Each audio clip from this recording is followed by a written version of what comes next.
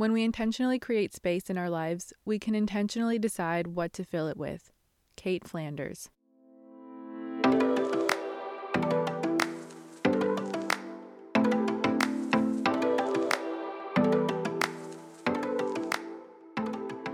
Hi friends, welcome to the Piece by Piece podcast. My name is Mackenzie, and if you're anything like me, trying to balance everything in your life sometimes leaves you feeling drained, overwhelmed, and fearful. If you're wondering how you can find joy in every situation, magic in the mundane, and rest for your soul, I'd love to have you join me as we uncover simple practices to point us back to peace. I've always wished for more time in the day or a remote where I can stop time for me to do all the things I need/want to do. But we are creatures bound by time, and if we aren't intentional with our time and energy, we will soon find we don't have any to spare. That's what we're talking about in today's podcast.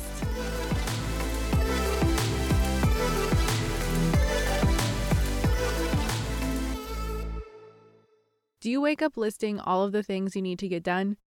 Do you have lists everywhere of what you need to do or buy or check up on? Is there always a nagging feeling in the back of your head that you should be doing something more quote-unquote productive? Do you try to multitask and do multiple things at once in order to feel like you're accomplishing a lot? This has been my life. Maybe it's yours as well.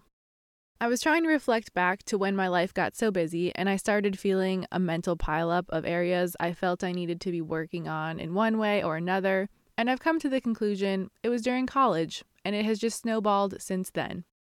College was the first time I felt like, wow, I have a lot to do, and I don't know how I'm going to get it all done in the normal 24/7 time span of life.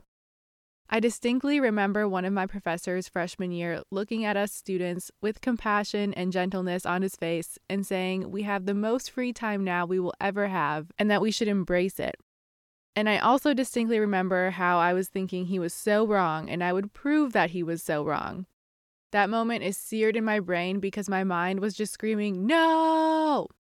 He was right though. My life can confirm that what he said was true, at least so far. Some people are gifted at balance or managing their time well. I'm gifted at piling in too many things in my life and then breaking down by way of tears or an overwhelming amount of sarcasm and irritability. Fun, right? But I don't think it has to be that way. In fact, I know that it's not the way it has to be. Sure, as you get older, you have more responsibilities and your brain is more full with to-dos. You add in a job, your church, other hobbies, maybe a pet, a partner, close friends, kids, etc. All of those take your time and energy, but you get the opportunity to decide where to spend your time and energy. I believe we must create space in our lives. And I believe that space will look different for everyone, but it is essential you figure out what it is for yourself. And the thing about space is that what you need and what it looks like in your life will change depending on the season you're in. You may need more space, maybe less. The things you do to create space could look different than in other seasons of your life. Your space will most definitely be like a snowflake, different than anyone else's. I think the tendency with this mindset is you're either too selfish or not selfish enough with your time and energy. On one end of the spectrum, you're always thinking about yourself and weighing what you do and where you spend your time and energy to the point where you don't really think about others. And then on the other end of the spectrum, you only think about others and how their needs come above your own, even at the expense of your precious time and energy. There's a practice with this spectrum, one in which I've only recently in the past couple of years been working through, and I definitely haven't figured it all out. I used to spend a lot of time thinking I was a horrible person if I put my needs above someone else's, so I always put other people first, and I assumed everyone else did that too.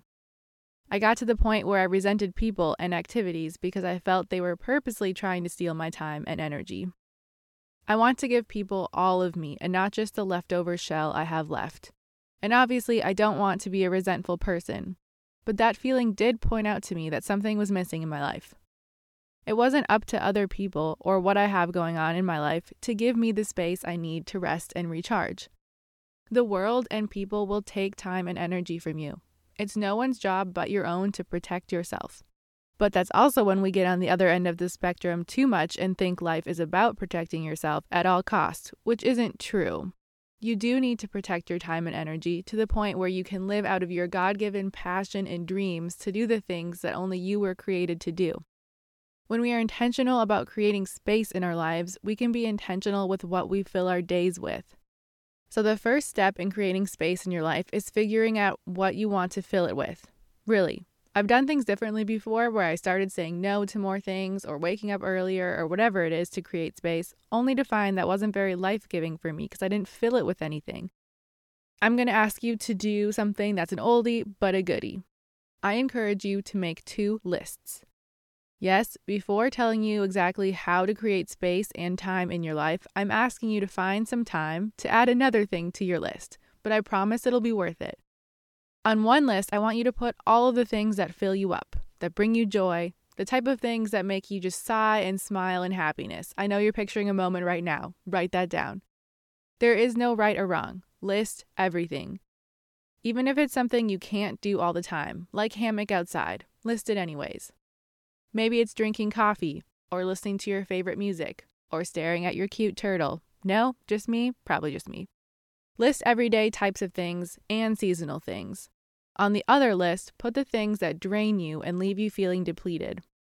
When do you feel the most mentally, emotionally, spiritually tired? Be specific with both of these lists. Now, when someone tells me to make a list, my first thoughts, or stream of thoughts really, is, for what? What do I need to do with it now? This is going to take forever. Where do I put it? How do I accomplish it? My brain is a fun place. I don't want you to do anything with the lists yet. I just want you to make them, or spend some time thinking through them this next week. I'm going to do the same thing because it's been a while since I've thought about it. Set a timer for 10, maybe 20 minutes, and just brain dump all of the life-giving and life-taking things.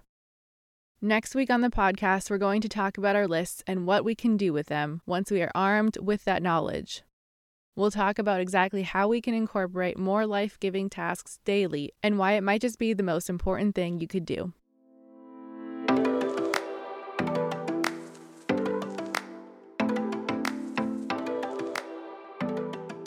Thank you for listening to today's episode. And let me tell you, this is something I need right now. Really though, I need to be reminded all the time to be intentional with my days because our days make up our lives. Also, if you found today's episode helpful and encouraging, I'd love if you shared it with someone in your life. And until next week, you can connect with me on Instagram at piecebypiecewithmac. Have a fun time coming up with your list, don't take it too seriously, and we'll talk about them in episode 19.